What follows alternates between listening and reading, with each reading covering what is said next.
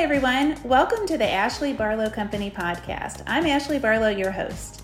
If you are a parent, a teacher, or someone who works at a school, or you're a community member, a volunteer, or a staff member at an organization that supports people with special education plans, a coach, a tutor, or even a grandparent, you're in the right place. Sit back with an ice-cold glass of lemonade, put on your walking shoes and grab some headphones, roll down the windows and cruise. Ready, set, go. Educate, collaborate. Welcome back to the Special Education and Advocacy Podcast with Ashley Barlow. I'm Ashley Barlow, and I'm so happy you're here. Today, we're going to talk about an advocate's journey. I train special education advocates in the ABC course, but it isn't too often that I have on for you advocates, and I probably should just talk about people's journeys to advocacy here more often. I'm super curious to hear whether or not you like this kind of topic. So give me some feedback on whether or not you would like to hear about more people's advocacy journeys. Today, I welcome to the podcast Lisa Richer. Lisa is a certified neurodiversity consultant who believes that we must first seek to understand the learner in order to effectively support them in all learning and development goals. As a parent of two neurodivergent boys, 20 years of combined leadership, human resources, neurodiversity consulting experience, and years as an elite level athlete, Lisa leverages her lived experiences and professional training in her consultancy, which is called Journey to Bloom. Through her lens of ripe ideas, which is something that she's trademarked, Lisa simplifies the neurodiverse learning journey by connecting parents and educators with resources, tools, along with providing advisory services to help them navigate the complex and often overwhelming learning journey.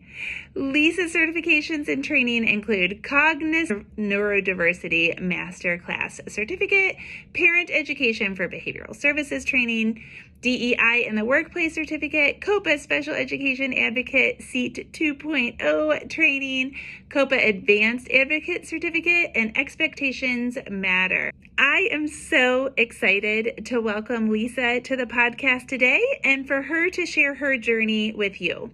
Lisa is speaking at a conference that is being put on by the National Down Syndrome Congress, a place where I used to work, and that conference is called Techniques for Success. It is on February 11th, 2023, and it is taking place in Ellicott City. If you are interested in learning more, you can go to techniquesforsuccess.org.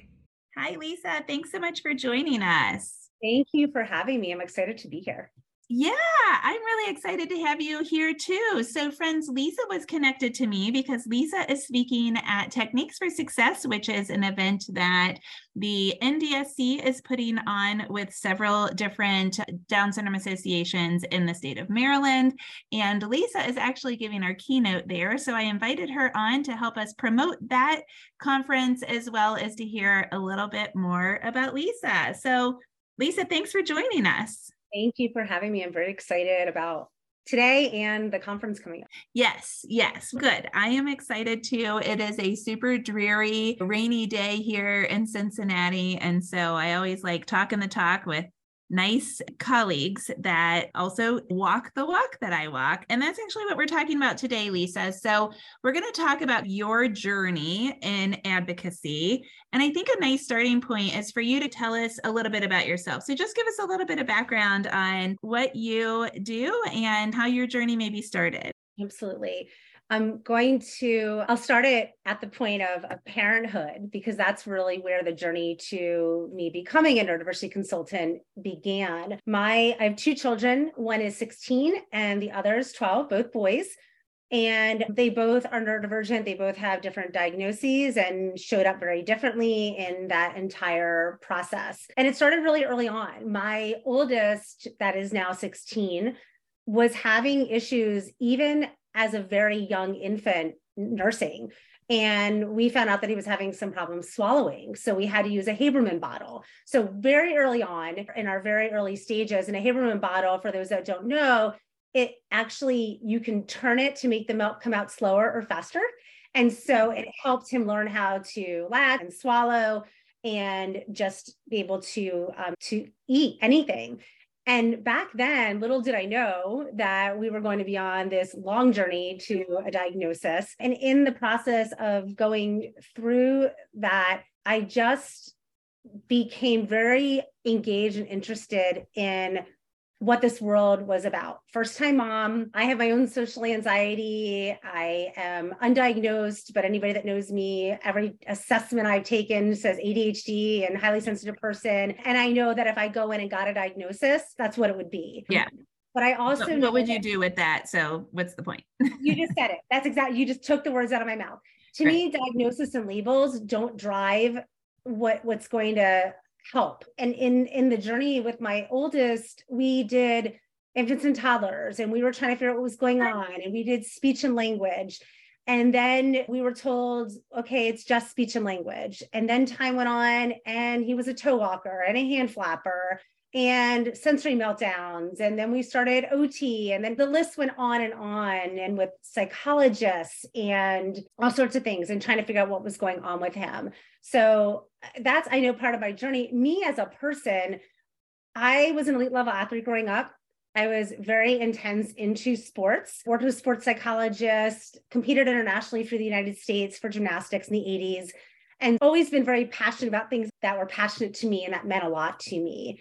And it was through that journey that really my kiddos and their diagnoses eventually that led me to where I am. So I don't know if that answered the question that you were asking me. For sure. Yeah. Place as well. So that's something we can pull And so back. How old was your son when he was diagnosed with autism ultimately? My oldest son was diagnosed with autism at 4.5. Young. It was after we were told he has behavioral problems. Some people said it was social skill issues. Some people said it was just fine and gross motor skills. And it wasn't until we had a psychologist, we had a behavioralist that was really a shadow, and he was a certified BCBA, but he came in and was really shadowing and trying to journal and help us figure out, why was my child having so many sensory meltdowns? Why was he not able to do some of the things? Why socially was he throwing stuff instead of asking a child to play with him? What was going on with the hand flipping and the toe walking? And was it behavior? And pulling it all together, we finally went in and got all the assessments for diagnosis for the older one. The younger one was diagnosed with ADHD at 8. And there was a long journey with him getting to that diagnosis. But my oldest was diagnosed at 4.5.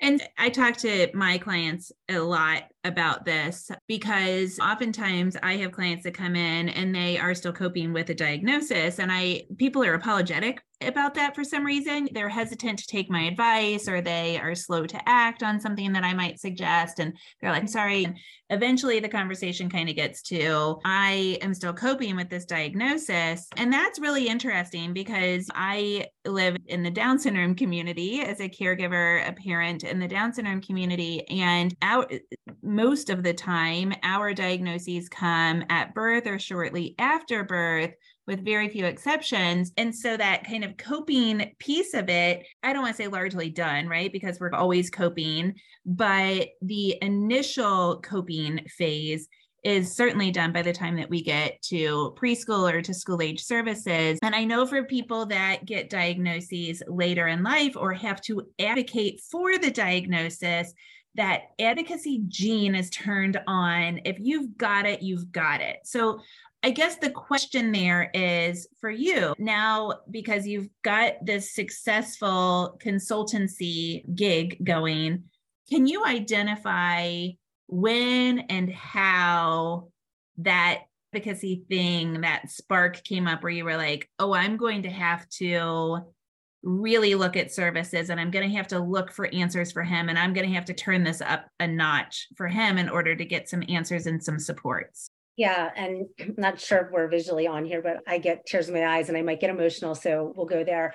I wrote down a couple of notes because that's how I retain things. That fear of judgment and shame, I wanted to acknowledge that first, because a lot of times the acceptance is masked because of fear of judgment and shame. What are others going to think? What did I do wrong? Why is this? Why did this happen? And so acknowledging first that this is happening and then being able to accept it are really core. And I find the same thing with my clients, and even with a lot of people in my family. It was, until you can acknowledge it, you're never going to accept it. And there were many people that I actually had to stop talking to for periods of time. So to answer your question, when, for me, it was day one. And I don't know if it was the athlete in me. I don't know if it was just that. They're definitely at the core, I am resilience defined. You are not going to stop me from getting what I can, how I can. And I knew nothing about anything. So people say to me all the time, Lisa, somehow you figure out the unknown unknowns. And that's one of the biggest things that makes my heart sing, like the fact that I can dig down and find those unknown unknowns. In this journey, I was trying to find those unknown unknowns, having no idea where to begin. Right? It started really early on. I want to ask you something, because I have that too. I remember my mom telling me in the hospital that I was going to be the president of Special Olympics. And now here I am working for the National Down Syndrome Congress. But I was like, sorry, Mom, if you listen, somewhat resentful of that, because I was like, I don't want that. Like, not that I didn't want, I had this weird coping thing where I was like, okay, cool. I had a lot of acceptance really early on, which I know is not normal. And it's not like the majority of people aren't that accepting that quickly. So I didn't feel resent, but I felt resent that she like was going to put my personality and just jam me into the disability community as a leader. Like I eventually found my path there. Did you have this kind of like clash of your personality, the resilience that's already inside of you, and your destiny, or for you, did it just line up entirely? That's a really great question. I don't think I had any idea this is where I would end up back then. Okay. Because this was, I guess, about 14 and a half years ago when I really dove into it.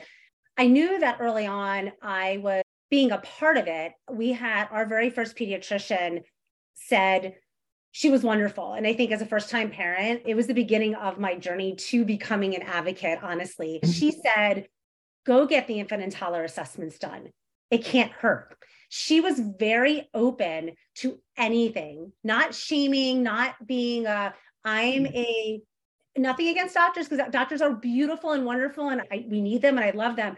But some doctors that are trained in a very linear path, and this is partly what goes against the grain of what I do, because I think very much outside the box. But if they were trained in a certain way, that fear of the unknown, you don't want to misshare with patients. Like I have a close friend who's a doctor, and we just had this conversation 2 days ago. She said a lot of us in my industry are very hesitant to share their actual thoughts because it can get misconstrued as medical diagnosis or medical something. And I commended her that as a mom of neurodivergent children and as a doctor, she's not afraid to go out on that limb, out of that ledge. So as a person that's not a psychiatrist, that's not a doctor, that's any type of certified, at that point, I didn't even know if there was a certification. There were just advocates out there that were doing anything. I knew that my child was not going to be put in a square box. Yeah. So where the journey started for me was I used that resilience to start to dig down and uncover. I stopped talking to the people that were saying, it'll go away, or why would you need to talk to a psychologist, or why do they need OT, or why this? Worked with a child psychologist with my oldest and my husband, who was trying to come to terms with accepting that this was going on and not blaming himself and not blaming some diagnoses of family members and things like, because, oh my gosh, this is in my genes. Like we go through different phases. Yeah. It was good and bad. I can tell you the first 2.5 years of me going full force with my oldest, I never stopped to process it. So because of my resilience, it helped me compartmentalize it for a while.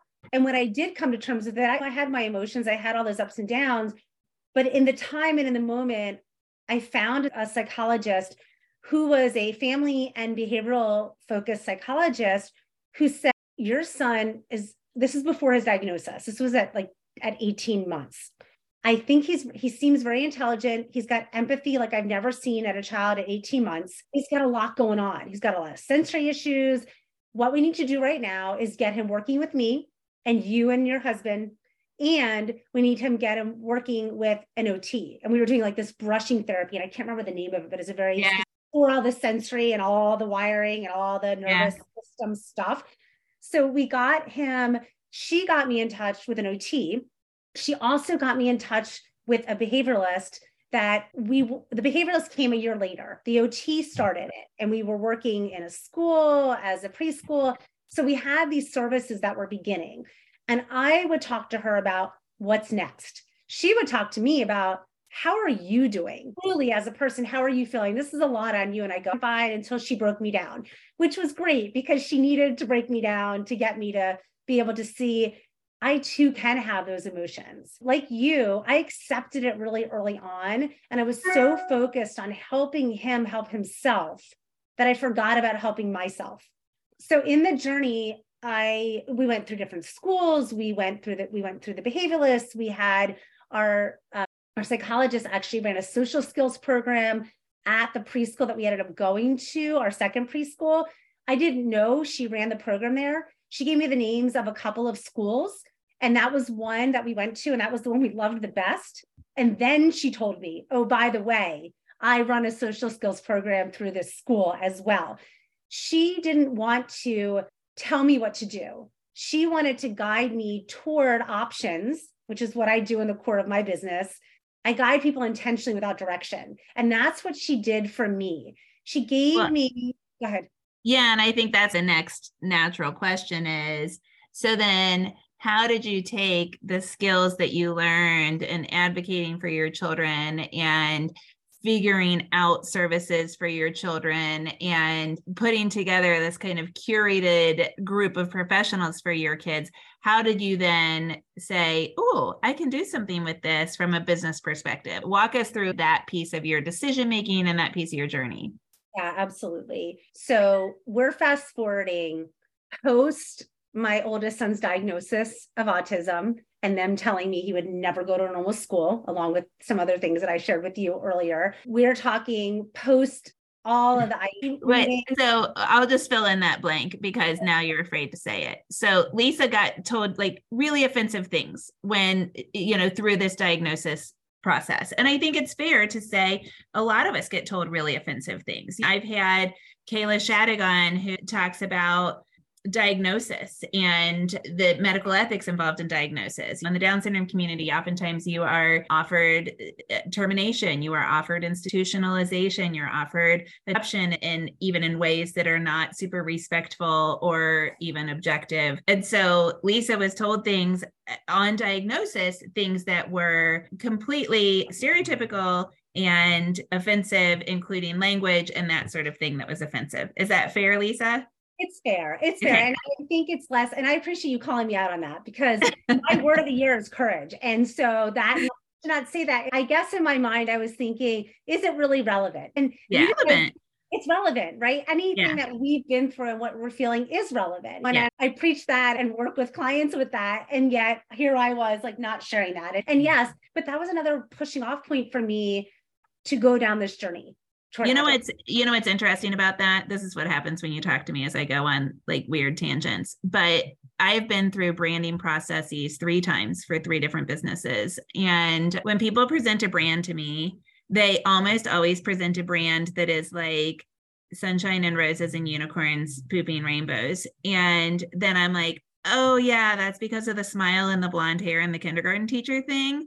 So let me take out some of that and let me put in some of this like badass decision making and don't sweat the small stuff that comes with having a kid with a disability and kind of my sass. And like you, I was an athlete too, and I did not compete for the United States, for the record. But like this type A ADHD-ness of me, and tell you that I actually like conflict. I like ideological conflict that gets shit done. I sometimes cuss. I my kid gave me this bullshit radar that tells me like, that's good, that's bad, I don't have time for it, walk away from it.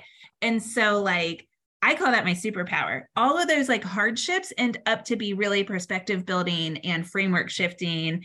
And I love that, but it comes from long story, you don't need to know it now, but I have 4 broken vertebrae in my back that I got in a gasoline explosion. My husband's had cancer. I've had all these things that have brought me that perspective shift. And I think that's what you're talking about. Yeah, absolutely. And not to go into the full story, but my husband's also a cancer survivor, got diagnosed when my oldest was 8 months old. So that was also something I was holding in when my oldest son's psychologist was like, so how are you really doing? I left that out. That was part of the, how are you really doing? Right. So there was that, there's the diagnoses, there were family members saying, don't worry about it. Don't do this. This will just go away. The behaviors will change. And I grew up in a family where there were behaviors that I would watch and go, what? Why are we not dealing with these things? I've gone through lots of therapy and EMDR therapy more recently that has really helped me come to terms with different traumas and people pleasing. And I get what you're saying. My courage theme for this year of my word is part of my true self is similar to what I like constructive conflict. I like to live in controlled chaos, but I had dealt with gaslighters that because I think differently, because I approach things differently, because what I do today, 10 years after I wanted to do it. So I'm going to go into that piece of what you just asked. 10 years after I wanted to, because even though I was advocating for my own children and I was making progress, I had so many people saying, what are you talking about? Why would you want to go do that for a living? Why wouldn't you want to do this? I don't understand where you're coming from. This doesn't make any sense to me. Why don't you get it? I know you're smart. Like those are things that were said to me from corporate leaders. And I was a corporate leader and they were leaders above me. And I got smaller and smaller. And so 10 years ago, when I really started to think about doing this as a career, I looked back and I noticed there were a lot of people that were advocates that had no experience in advocacy. They were telling people to do things and say things that I felt like I just made my skin crawl. There were some that were phenomenal, but there was also the school system that was like, oh, you're a special education advocate. I don't want to talk to you. I don't want to work with you. And so when my oldest was in 5th grade, his principal at the time was leaving the public system and going to the private system. And he said to me, I shared my blog with him, and I've been blogging since my oldest was probably 1 because I was blogging my journey. I don't do it as often because I do this now. I feel like I can get my voice out in different ways. Yeah. He said, we need more people like you. You work with parents who are there for parents in collaboration with schools on behalf of the learner. We need more people like you.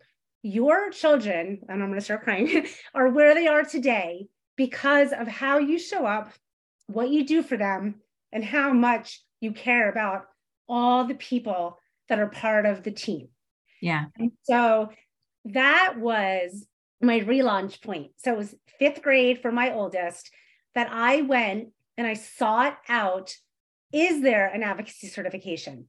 And I found through COPA, Council of Parent Attorney Advocates, that they had the special education advocacy training. They call it the SEAT training, the 1.0, the 2.0, and then some additional ones. Applied for the 2.0 because I knew enough to be dangerous, but I didn't know enough to be appropriately dangerous. And I mean that in a kind way, right? I had the sass and I had the perseverance and I had the persistence and I had the relationships, but I didn't even know what I didn't know. There were things that I was not getting for my own children because I was told by even this principal, because he was told by administration years earlier, we couldn't do certain things. And I was told by other teachers that things were happening that weren't happening. And I thought I couldn't ask for resources and tools or samples of things because I was told by people I trusted in the school system, we can't give that to you. And I needed to know the truth. So I did not want people to pay me to be their advocate unless I knew I had enough true knowledge of the law, of how things worked, and of what I knew and I didn't know, and how to utilize them to not just help my own kids, but to help people that were now paying me to do it. So over time, and we talk about that here a lot. We talk about how really to be a good advocate, parents and advocates need to know special education law, the framework of the law, which is what SEAT 2.0 is really good at.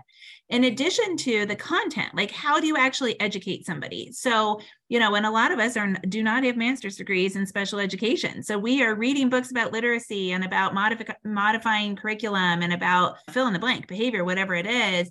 And then we also need to have the advocacy strategies and the negotiation strategies in order to sit in those meetings and to have that constructive ideological conflict and to have those conversations that are going to yield effective change. Yeah, your journey is a textbook journey, right? You have the story, you get the passion, you get the experience, you go get the training for the mechanics, and then you become an ever evolving student of all things special education, right? All things special education. I had initially opened my business as Bloom Special Education Advocacy in 2018. In the midst of COVID, I chose to step back, research, and then rebrand based on that research to Journey to Bloom as my business name. And what I call myself now is a neurodiversity consultant, because it is all things special ed. And I'm not just an advocate for special ed. There are so many children that don't have a diagnosis, don't have a label, or have been labeled inappropriately, diagnosed maybe inappropriately or not fully diagnosed, and they all still need help. I help parents through that entire journey. And it really starts with letting go of that fear and judgment, being accepting of what's happening, and then connecting the dots, helping people move through the neurodiverse learning journey. What it could be, and the earlier the intervention, the better, because we don't know what we don't know, and trying to navigate this journey alone. I've been there. I don't ever want another parent to feel the way that I did throughout the first phases of my journey. Yeah. And it's, Lisa, what I love about this is I have many conversations with people that are like, I want to do what you do. I'm so passionate. And my kid's journey is blah, blah, blah. And you meet these people at the COPA conference, and the people talk to you and they talk to me and they talk to other advocates about, I want to do this. But you can tell there isn't like the knowledge piece of it, the content piece of it. And I always enjoy talking with people that have the passion, but then also go get the training and they continue to learn and continue. For me, it's almost like sometimes I lose the passion. I don't lose the passion for advocating for the students, but I lose my why sometimes, because I get so involved in the mechanics of a case, the behavior issue, the academic goals, the educational placement. And then I forget about how, oh my gosh, we're loving the human. And so these conversations that we're having, I think that this can be a very powerful podcast episode, because this takes us back to our roots and takes us back to our why and takes us back to the human and the passion that we have for advocating for our children and our clients. And I'm so grateful that you joined us, because I think this will be a huge asset to my community. Thank you so much. It's been so much fun. And like you said, it can be draining and exhausting. I don't necessarily lose my why, that energy drain, because you and I and others like us, and I call my people, we put everything into what we do for our clients on behalf of the child. And it's exhausting. Yeah. It's really exhausting to go through that journey. To me, it's worth every ounce of it when parents and caregivers and even educators are willing to show up and work together on behalf of the child. Yeah, absolutely. Lisa, thank you so much for joining us. I appreciate it. And if anybody's interested in coming to Techniques for Success, again, it's February 11th in Ellicott City, Maryland, and it is being offered by the Down Syndrome Association of Maryland, Friends, and the Down Syndrome Association of Montgomery County in collaboration with the National Down Syndrome Congress. Lisa, we'll see you there. Absolutely. Looking forward to it. Thank you.